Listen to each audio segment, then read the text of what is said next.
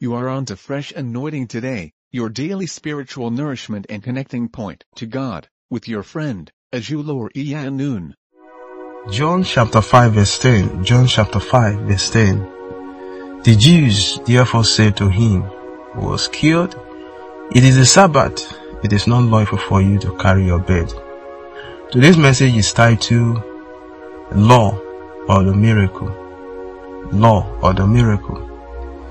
This is one of the miracles that Jesus performed, when he was here on earth, as recorded by Apostle John.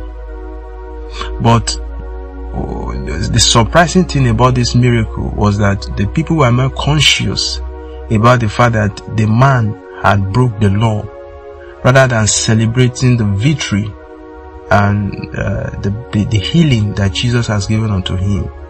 There are men and women who claim to be legalistic when it comes to spiritual things.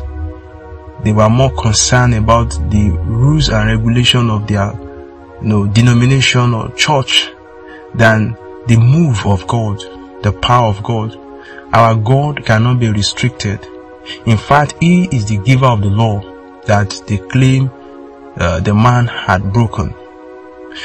In a way, it appears as if the man that was made whole should remain on his bed because it was Sabbath. He should have waited for more hours, to the following morning before he can take his bed.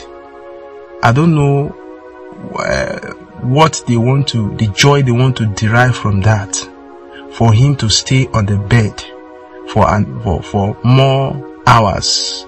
This is the same man that has been on the same spot for 38 years. And Jesus has just healed him.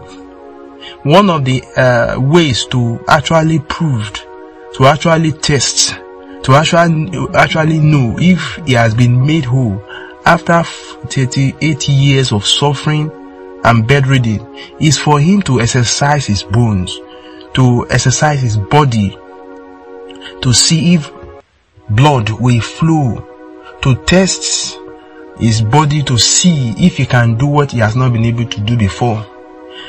So the Pharisees, the scholars were expecting this man who had been sick for 38 years to still wait for more hours before he can actually test, before he can actually know if the healing has taken place.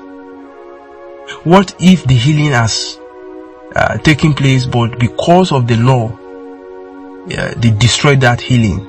There was a story of a particular man who Jesus had to touch twice. Jesus touched him the first time. He said he saw men as walking as trees. Jesus had to touch him again. So if this man had delayed his miracle because of the law in the land, who knows, maybe there may be need for a second touch in his life. What am I saying today? I don't want you to put yourself in a situation where you restrict the move of God in your life because of the laws in your church, in your denomination, or because of the law in the land. God can choose to work in any way, whether it is according to the law of nature, the law of the land, or the law of government. God is not restricted. God cannot be limited by our own laws. In fact, He is the giver of the law. So don't let being a man of law, or that laws, rob you of your blessings before God. So when He says that you should rise, don't begin to look at people around you, whether they will crucify you, whether it is acceptable to them. In as much is the voice of God. If He tells you to take your bed and walk, I want to urge you, maybe you are in that situation at the moment, you are considering what people will say because of the miracle that God has just performed in your life. Don't be deceived, but don't let what people will say rob you of your blessing in the presence of God. May this word influence you today and make your way prosperous. God bless you today in Jesus' name. This audio daily devotional message you have just listened to was brought to you by Fresh Anointing Today. Share this message with others. Stay fresh.